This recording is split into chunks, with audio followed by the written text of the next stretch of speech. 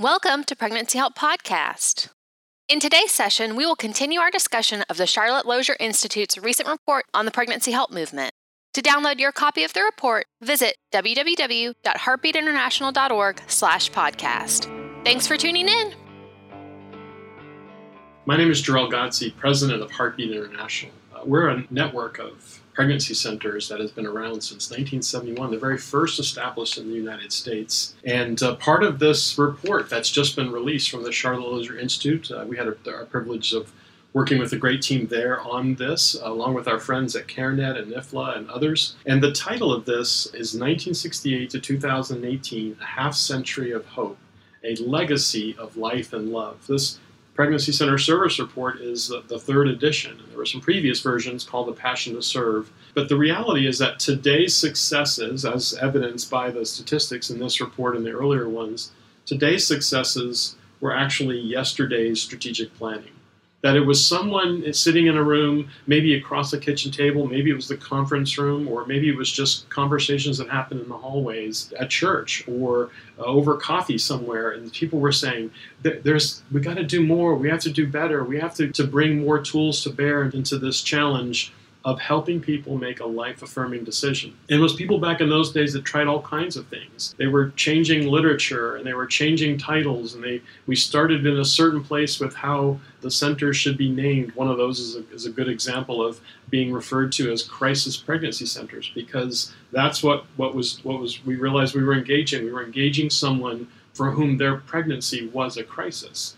Well, years later, we learned that the reality is that no one wants to be in that crisis pregnancy. So the goal was then to present ourselves in such a way that we spoke of the hope that we have. So you have centers named Hope Pregnancy Center. We talk about the importance of life choices, and centers are named Life Choices. And so that how we were named, how we were presented was very much about projecting to her where she wanted to be, something that was not a crisis. We wanted to help her beyond the crisis. So that began to change. And so when we understand how people of goodwill that were bringing their heart and their compassion and their, in some cases, their expertise and messaging and branding, and how we learned to communicate the powerful story of what was happening in these outposts of help and hope, we really began we look back now and see how the ministry has grown, how the innovation of those years has led us to celebrate this 50 years that's kind of captured in this particular report that's put out by Charlotte Lozier. And while it's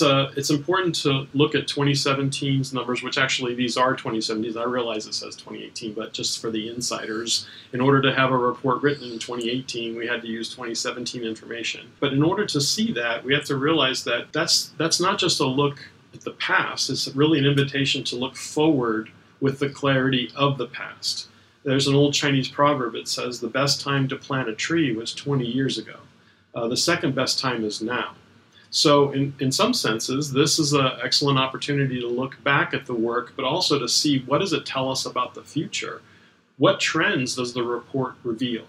I believe this is one of the key things that I think everyone and anyone involved in strategic planning, or that touches the strategic plan, or that would inform the strategic planning of any pregnancy center, should read this report. They should read and understand what it says and what it doesn't say. The things that it indicates are happening and unfolding. There's been lots of trends that are going on in the pregnancy help community. Some have had fits and starts and are gaining greater footing, but we need to see and understand what that means. This is what the last 50 years look like. What does the next 50 years look like? Now, I'll be the first to admit, we don't want to be having to do this ministry, because this ministry says that there are people out there that are hurting, that are challenged by an unplanned or unintended pregnancy. And we'd rather that there would be no one that feels so alone or coerced, whether by their circumstances or by another individual, that the only path forward that they can see would be to terminate the life of their child. That's something that none of us want to have to do. But as long as that is the reality, and frankly, we believe that truth will survive even something like change in the laws, Roe v. Wade being overturned being one of those, won't bring an end to abortion. It'll simply move it to the states. Even if there was an actual life amendment, which would codify this in our U.S. Constitution for us, wouldn't necessarily address all unplanned, unintended pregnancies. We know that. And so the likelihood is that the work of pregnancy help will have to go forward in whatever way the culture of the future suggests to us. with that, we began to understand that it's important for us to look at what the next 50 years hold. What does this look like going forward? What are the trends that we've seen? Well, we've seen growth in medical services. One of the most startling things that's kind of need to step back in kind of caught me by surprise because we're often so close to it when we're looking at the numbers on a year-by-year basis that we forget even the reality. The report from 2009 that was originally done called A Passion to Serve, that was the first edition of this report, reported about 700 pregnancy centers in the U.S. that were providing ultrasounds. Today, that number is over 1,900. It's 2.5 times what it was, and that's just in 10 years' time. So obviously, there are more centers choosing to provide those kind of services, more medical people being involved. We're seeing so many professional healthcare people that are engaging both at the paid staff level and continuing to enrich centers through their volunteer services. They're sitting on boards and bringing all that expertise to the table as far as helping people make not just good decisions about their pregnancy, but also helping make organizations have good policies about how to serve in the medical arena. Prenatal care in centers is growing. It's still rather small as a percentage of the whole, but it's one of those things that we're seeing more and more opportunities. There's whole entities that now are organizing for a more robust, full service, if you will, medical outreach that the center is essentially providing many, many medical services. And one of those is STD and STI testing and treatment to reach into areas that opens up an opportunity to serve more guys. As we know, they're a major factor in pregnancy decision. And so to be able to connect with more men in this matter is a good thing, to create a pathway, particularly relative to campuses and whatnot, where we can get some actual, not just intervention services, but prevention services, to get the message of life and the reality of sexual integrity or sexual risk avoidance. We can sow those seeds into some of the communities that we're serving so that we won't see them in the center later relative to a pregnancy decision, but we'll begin to sow the seeds of life into them before they have that experience themselves. So not only are we seeing growth in medical services, but we're seeing new and engaging methods continue to impact the work. One of the things that's highlighted here is the growth of mobile units. That's still been happening at a significant rate over the last several years with our friends at ICU Mobile and Save the Storks have been championing that particular method. Now, that's a method. That's something to remember is pregnancy center whether it's a brick and mortar or it's a standalone building or it's a rented space in a medical office or it's in a strip mall or it's on wheels or whatever. Those are just methods. That's not the mission of the Pregnancy Health Movement to operate centers. It's the mission of the Pregnancy Health Movement to provide pregnancy help to those in need. And it's the methods of a brick and mortar center or a mobile unit. And in some cases, there may be new methods that are coming on board. How do we do this? How does the healthcare industry do it? What does the future suggest about healthcare? And how can we see and model what they're doing? Can we learn from what our friends that are working in the healthcare world, can we watch where they're going, what they're doing, how they're meeting the challenges of the day, things like telehealth and telemedicine, there's things that you can now get delivered to your door that couldn't be done before. You had to go and have special permissions from that. So as we look to the future, we have to begin to respond to those kind of things. When we look at something like abortion pill reversal and the rise of the abortion pill rescue network, now that's reached over 550 babies have been born, and there are several that are in the womb ready to be born that are being monitored closely. We're grateful for the work of Culture of Life Family Services and Dr. Delgado for pioneering that, and that's been great to now include as part of the Heartbeat International programming and to bring the tool of Option Line into that. We're already seeing the numbers even just in a couple of months since we've begun that working.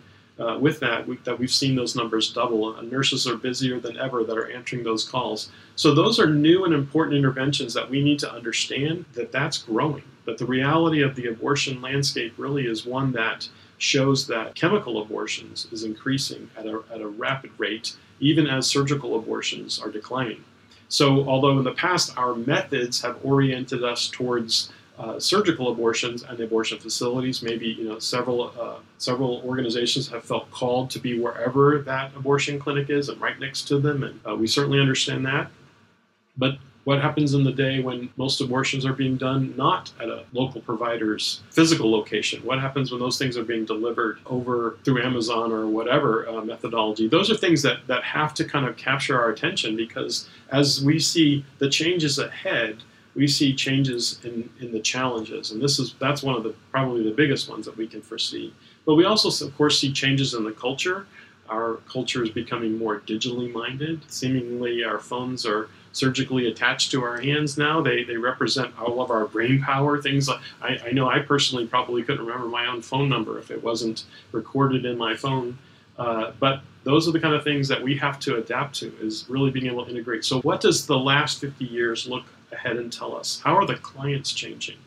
We've talked in the past in our office about how there used to be a lot of things, that a stigma regarding abortion and pursuing abortion, and it's something that our opponents try to make a big deal out of. I'm actually finding that over the last many years, our culture has changed. It's an unplanned pregnancy is all too common amongst our target population, and it's not as big a deal to make those things known. And so we have to realize that, as social media plays out more things socially, as people tell more about themselves, they become more open about their problems and their challenges, which actually gives us a greater entree into helping serve them and help them make, hopefully, life-affirming decisions as we look to champion both the gift of life and the giver of life. And so it's not just looking back, looking forward. So years from now, there will likely be a fourth edition. And the question is, where will your center fit in? Are you taking good statistics? Are you leveraging the information that you're seeing? Are you reporting, and are you finding those, and are you evaluating those in your center? Are they being evaluated at the board level? Are you taking them into consideration? Are you looking at the long term? Not just this year versus last year, but the last 10 years. I was talking to a center this morning that was started in 1971, and they've been at this 40 plus years, and it's kind of amazing to see the growth that they've been through. But are we looking at long-term planning? Are we looking beyond that 3-year strategic planning window? Those are important. That next year is a lot of things that are happening, but are we thinking what's going on in the next year, the next 2 years, next 3 years, things that we might have examined a few years ago, but then we set aside then? It's time to reconsider those. It's time to look at them again and say, we looked past going medical a few years ago. Is it time to do that? Is it time to revisit that? What are the opportunities? We've been exploring over the last, there's been several conferences. Something my friend Tim Walsh introduced me to is the concept of futuring, where we really begin to look not so much at the short window of strategic planning, 3 to 5 years, but we look at more of the environment in which our organizations will operate in the next 10 to 15 to 20 years. And what is that environment? And so futuring really invites us to understand, or at least kind of project, what does the center of the future, what environment will they be having to deal with? What are the changes and the trends that are happening in our culture and our clients and in the challenges we face? What will that suggest for us? And how might we then orient to deal with those things? So it's not just the short-term, more specific planning of the 3-year window or a 5-year window, but it's long-term. How is our service area changing? How is our city changing? How is our county changing? And how do we need to position ourselves for the client that we will want to be serving in that time, 10 years from now, 15 years from now? And of course, the biggest thing that we need to look for any of our planning or futuring is really the discerning of the Holy Spirit. Where is the Holy Spirit leading and guiding us? How is the Holy Spirit speaking to us, not just about how to make this year's budget, although that's extremely important, but how do we see the center of the organization being positioned going forward? Are there opportunities for economies of scale? Is it time to have a merger discussion with a nearby center? Is it time to consider something like housing? That's something that we were excited to see part of this report. There are more and more pregnancy center organizations that are envisioning their own housing ministry with a home in the community nearby, and there are also homes, maternity homes, that are looking at pregnancy centers, and those that are already making all that happen under one kind of brand organization. And to us, all of that is pregnancy health.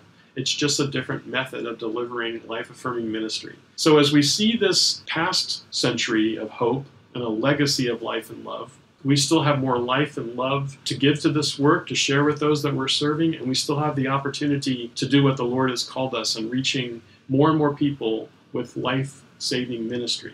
It's my conviction that we really need to use this report as a window into where is the future? What will that report of the future be written, and how will we all be included in that? Of course, we hope and expect the numbers to grow. We expect the 2 million that it talks about serving to turn into 3 million or 4 million, but that's only going to happen because we have been intentional about finding more ways to reach more people with the good work of pregnancy help.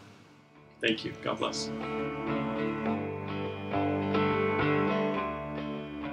Thanks for listening to this episode of Pregnancy Help Podcast.